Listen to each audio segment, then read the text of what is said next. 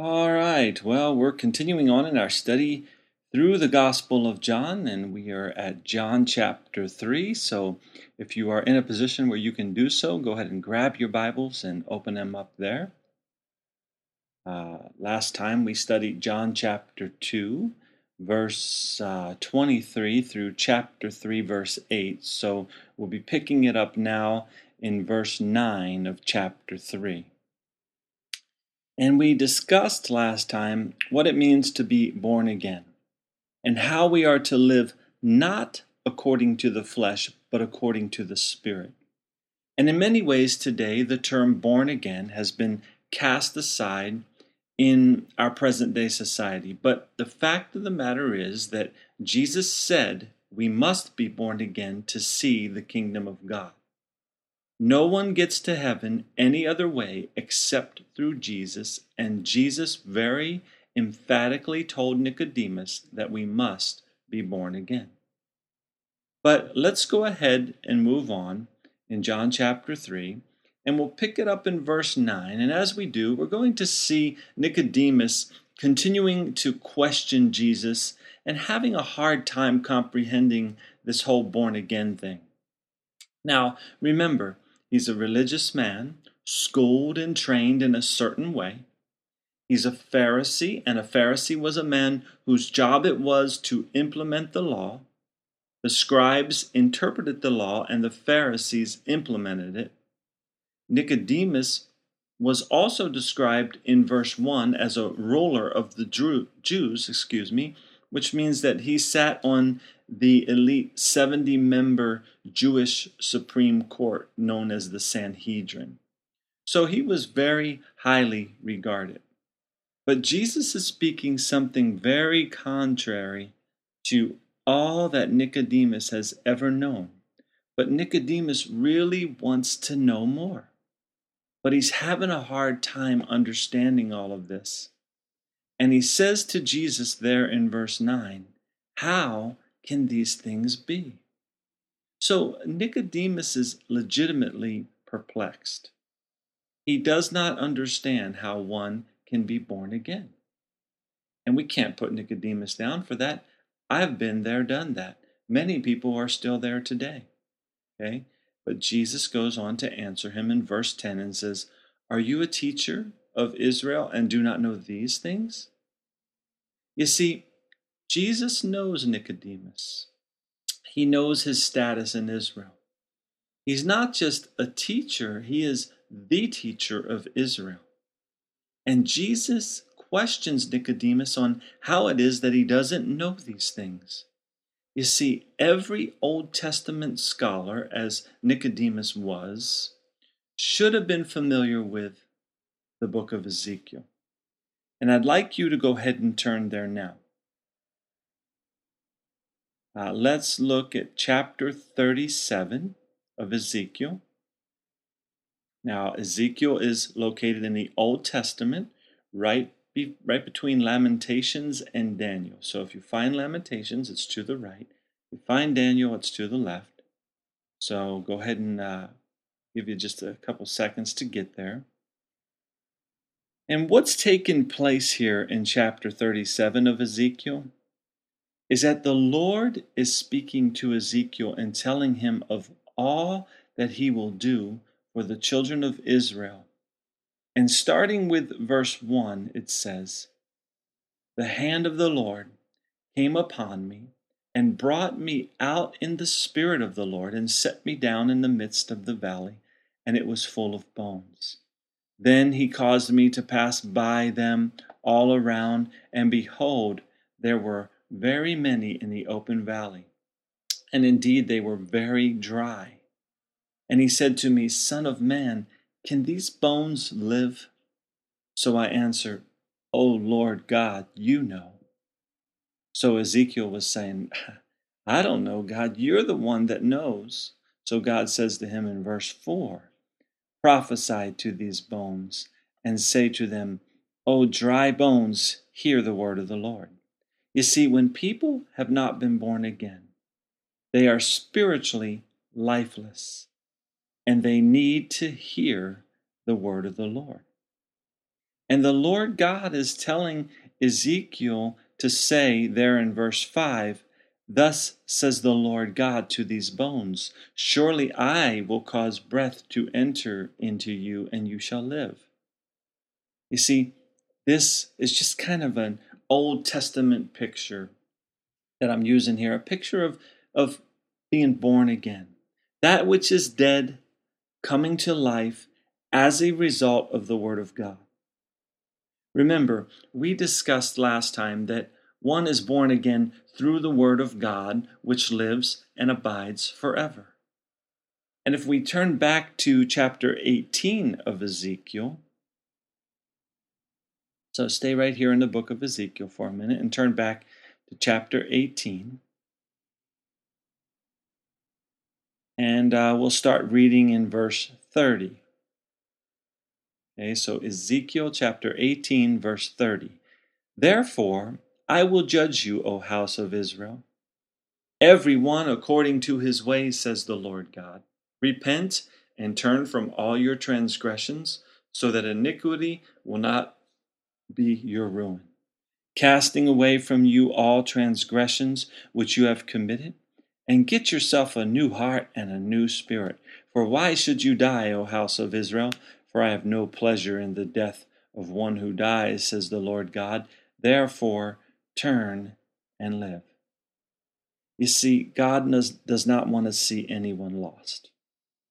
The gospel came to the Jews first and then to the Gentiles. But all people must turn from their sin and receive a new heart and a new spirit. We must be born again. Back in John chapter 3, Nicodemus was very religious, and Jesus marvels as to why Nicodemus did not know the scriptures. As a teacher, Nicodemus must have taught at least the books of the Old Testament, right? So how could he have missed the prophetic, the prophecies of the coming of the Messiah, and what it means that you're going to have a new heart and a new spirit? But you know, it's not about religion, and it's not about church attendance. There is only one thing that is necessary, and that is that we are born again. So all the knowledge we may have of religion, like Nicodemus, all the knowledge we may have even of worldly wisdom, it all comes down to, have you been born again? Do you know Jesus Christ as your Lord and Savior? And back in John chapter 3, in verse 11, Jesus goes on to say to Nicodemus, "Most assuredly I say to you, we speak what we know and testify what we have seen, and you do not receive our witness. If I have told you earthly things and you do not believe, how will you believe if I tell you heavenly things?" So Jesus and his disciples are in Jerusalem, and they are testifying to the religious leaders, but they wouldn't receive their witness. There was an authority conflict going on, and we'll see this authority conflict increase as we study through the book of John, but Jesus was giving them very plain, very earthly, if you will, examples, and they would not believe. So he knew that if he were to give them examples of heavenly things, they would still not believe. Man-made religion can be a tremendous spiritual blindfold, and it's tough to take that blindfold off when you have been raised your whole life wearing it. But the word of the Lord removes those blindfolds. If you've been born again, it is because of the word of the Lord, and that is why we need to study it in the manner that we are, just sitting down and going through it. And that is why you need to do it on your own. When people come to the Word of God and they begin to seek God through His Word, spiritual blinders begin to fall off and their eyes are open to things they never knew before. This is not the work of man, and it's not the work of religion. Only God's Word can minister truth and liberty to our hearts. So Jesus decides to go ahead and continue teaching Nicodemus, and he goes on to say in verse 13, "No one has ascended to heaven but he who came down from heaven, that is the Son of Man who is in heaven." In this very verse, Jesus is making his authority clear. He has come down from heaven, and he is the Son of Man. So in other words, he is God because he was in heaven, and he is man because he is on the earth in the flesh. And he then goes on to explain to Nicodemus what is going to happen to him as the Son of Man. And he says in verse 14, "As Moses lifted up the serpent in the wilderness, even so must the Son of Man be lifted up, that whoever believes in him should not perish, but have eternal life." So Jesus, again, as he speaks to Nicodemus, who is should be an expert on these things, he uses an example of what we find in our Old Testament, and that story is found in Numbers chapter 11. So let's go ahead and turn there. Numbers chapter 21, actually. I'm sorry, I think I said 11. Numbers 21. So Genesis, Exodus, Leviticus, then Numbers. So all the way back toward the front of your Bible. Genesis, Exodus, Leviticus, then you'll find Numbers, Numbers chapter 21. And we will start reading in verse 1. So Numbers 21, 1. Hopefully you're there. "The king of Arad, the Canaanite, who dwelt in the south, heard that Israel was coming on the road to Atharim. Then he fought against Israel and took some of them prisoners. So Israel made a vow to the Lord and said, 'If you will indeed deliver this people into my hand, then I will utterly destroy their cities.' And the Lord listened to the voice of Israel and delivered up the Canaanites, and they utterly destroyed them and their cities. So the name of that place was called Hormah.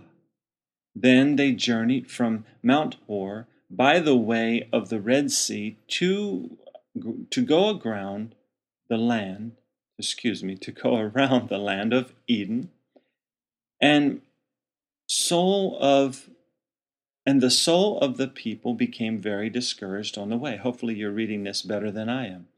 "And the people spoke against God and against Moses. 'Why have you brought us up out of Egypt to die in the wilderness? For there is no food and no water, and our soul loathes this worthless bread.'" So God is here providing for their daily needs, and they are grumbling and complaining, and they're calling the manna worthless bread. That's amazing to me. But verse 6, "So the Lord sent fiery serpents among the people, and they bit the people, and many of the people of Israel died. Therefore the people came to Moses and said, 'We have sinned, for we have spoken against the Lord and against you. Pray to the Lord that he take away the serpents from us.' So the people repented and desired to turn from their sin. So Moses prayed for the people. Then the Lord said to Moses, 'Make a fiery serpent and set it on a pole, and it shall be that everyone who is bitten when he looks at it shall live.' So Moses made a bronze serpent and put it on a pole. And so it was, if a serpent had bitten anyone, when he looked at the bronze serpent, he lived." So Nicodemus, back in chapter 3 of John, should have been familiar with this story of sin. The nation of Israel had rebelled against God and had to be punished. God sent fiery serpents that bit and caused many to die. But not only is this story of sin, it is also a story of grace. Moses prayed on behalf of the people, and God provided a remedy. The remedy was to look at the bronze serpent on the pole. They could have tried to get rid of the serpents by killing them in one way or another, or they could have tried to come up with a political solution and pass the anti-serpent law. But the only answer was to look up at the bronze serpent that was lifted up on a pole. And the answer to the bite of sin today is to look to Jesus that hung on a cross. But how can I compare, or how can we compare a serpent to Jesus? Aren't serpents a picture of evil? Do they not represent sin? Yes, they are. However, it was a bronze serpent, and bronze is a metal associated with judgment in the Bible, because bronze is made by being passed through fire. So a bronze serpent speaks of evil being judged, sin being judged. Jesus, who knew no sin, became sin for us on the cross, and our sin was judged by him. And it's also pretty cool that a serpent wrapped around a pole is, even to this day, a symbol of healing and medicine. We see our ambulances, right, with that symbol on them. But these people were saved not by coming up with their own solutions or performing works. They were saved by simply looking to the bronze serpent. This may have seemed foolish to them, but it was the solution that brought the solution of sin for us. Solution to sin. And maybe some of them thought it was too foolish, and they refused to look at it. And Isaiah 45:22 says, "Look to me and be saved, all you ends of the earth, for I am God and there is no other." People might be willing to do hundreds of things to try and earn their salvation, but the only answer is to look by faith at the finished work of Jesus on the cross. And here in John chapter 3, Jesus has told Nicodemus that it was by believing in him he could have eternal life. And Jesus goes on to say in verses 16 through 18, "For God so loved the world, that he gave his only begotten Son, that whoever believes in him should not perish, but have everlasting life. For God did not send his Son into the world to condemn the world, but that the world through him might be saved. He who believes in him is not condemned, but he who does not believe is condemned already, because he has not believed in the name of the only begotten Son of God." You see, when that serpent was lifted up, it brought physical life to those dying Jews. But when Jesus was lifted up on that cross, he gave eternal life to all that would believe in him, all that would look unto him. And that is the simplicity of the gospel. No religion will get you into heaven. No rituals, no church attendance, no giving of money. Seeing the kingdom of God is the result of repenting, turning from your sin, and placing your faith in Jesus Christ. Being a well-respected religious person was not going to get Nicodemus to heaven. And Jesus goes on in his teaching of Nicodemus, and he tells him in verse 19, "And this is the condemnation, that light has come into the world, and men loved darkness rather than light, because their deeds were evil." Now, if you were here, if you listened, you remember back when we studied John chapter 1, we studied that Jesus is the light. Let's go ahead and turn back there. We're pretty close, so let's just go ahead and turn back to chapter 1. And I know we just looked at this not long back, but when it comes to the Word of God, repetition is a great thing. But let's look at, start reading in verse 4. So John chapter 1, verse 4. It says, "In him was life, and the life was the light of men. And the light shines in the darkness, and the darkness did not comprehend it. There was a man sent from God whose name was John. This man came for a witness, to bear witness of the light, that all through him might believe. He was not that light, but he was sent to bear witness of that light. That was the true light, which gives light to every man coming into the world. He was in the world, and the world was made through him, and the world did not know him. He came to his own, and his own did not receive him. But as many as received him, to them he gave the right to become children of God, to those who believe in his name, who were born not of blood, nor of the will of the flesh, nor of the will of man, but of God. So, we know that Jesus is the light. And it is only by coming to him and being born again of the Spirit that we can escape the darkness of this world and receive eternal life. But now let's turn back to chapter 3. And I'm just going to read verse 19 again. It says, "And this is the condemnation, that light has come into the world, and men loved darkness rather than light, because their deeds were evil." So Jesus is explaining to Nicodemus that the reason people don't come to the light is because they love darkness and their deeds are evil. You see, it's not the topic of evolution or a question of whether God can make a rock too big for him to lift. It's not a Republican thing or a Democrat thing. It's not governmental policies or the issue of abortion. Jesus said that the thing that keeps people from coming to him is the fact that they don't want to leave their sin behind. It's that simple. And the closer we get to the light, the more our sin is exposed. And Jesus says exactly that to Nicodemus there in verse 20. He says, "For everyone practicing evil hates the light and does not come to the light, lest his deeds should be exposed." You see, we're told in Ephesians 5:11 to have no fellowship with the unfruitful works of darkness, but rather reprove them.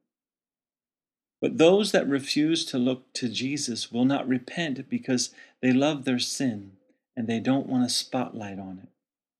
But if we've turned from our sin and have come to Jesus, then we are to be walking in the truth. And Jesus says there in verse 21, "But he who does the truth comes to the light, that his deeds may be clearly seen, that they have been done in God."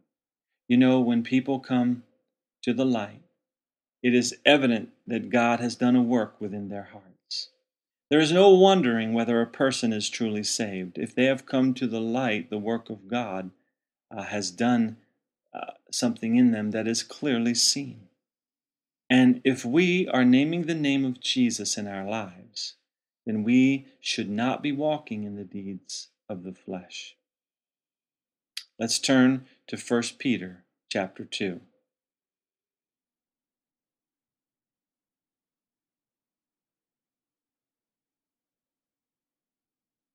1 Peter chapter 2.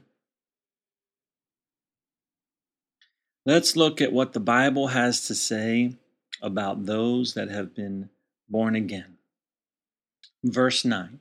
1 Peter 2:9. It says, "But you are a chosen generation, a royal priesthood, a holy nation, his own special people, that you may proclaim the praises of him who called you out of darkness into his marvelous light." You see, this religious man, Nicodemus, came to Jesus and found out that he had been missing it all along. Do you remember when you came to Jesus? Was it a result of your holiness? No. Our salvation is a result of the fact that God so loved the world that he gave his only begotten Son, that whoever believes in him should not perish, but have everlasting life. I came to Jesus as a 21-year-old man, full of the world, beat up by the world, allowing the world to destroy me in many ways, doing many different things that we don't need to talk about. But just like anyone else, walking around thinking you have the answer, thinking you are the answer sometimes. But you're really distracted from the truth of the Bible, of course, because you're walking in the ways of the world and in the flesh. But you know, no one is righteous without the blood of Jesus. It's all about what Jesus has done and nothing about how good we can be. And this man, Nicodemus, he became a follower of Jesus too. I believe he did. Turn to John chapter 19. In chapter 19, we were going to see that this is where Jesus had died on the cross, and they were making preparations to bury him. And then looking down at verse 39 of John chapter 19, it says, "And Nicodemus, who at first came to Jesus by night, also came, bringing a mixture of myrrh and aloes, about 100 pounds." Isn't that cool? Nicodemus was there to care for the body of Jesus after he had been taken down from the cross. Something happened in the heart of Nicodemus. The blindfold of his religion came off, and his heart was opened. He was born again, and at this very moment is in the kingdom of God. It is a marvelous light that you come to when you come to Jesus. And I encourage you to search your hearts and make sure that the light that is in you reveals the work of God in your life. Examine yourselves. It should be very evident to all that come in contact with you that Christ is in you. Take time this week to study your word. Open your Bibles. Grow in the grace and in the knowledge of our Lord and Savior, Jesus Christ. And we'll see you next time. God bless.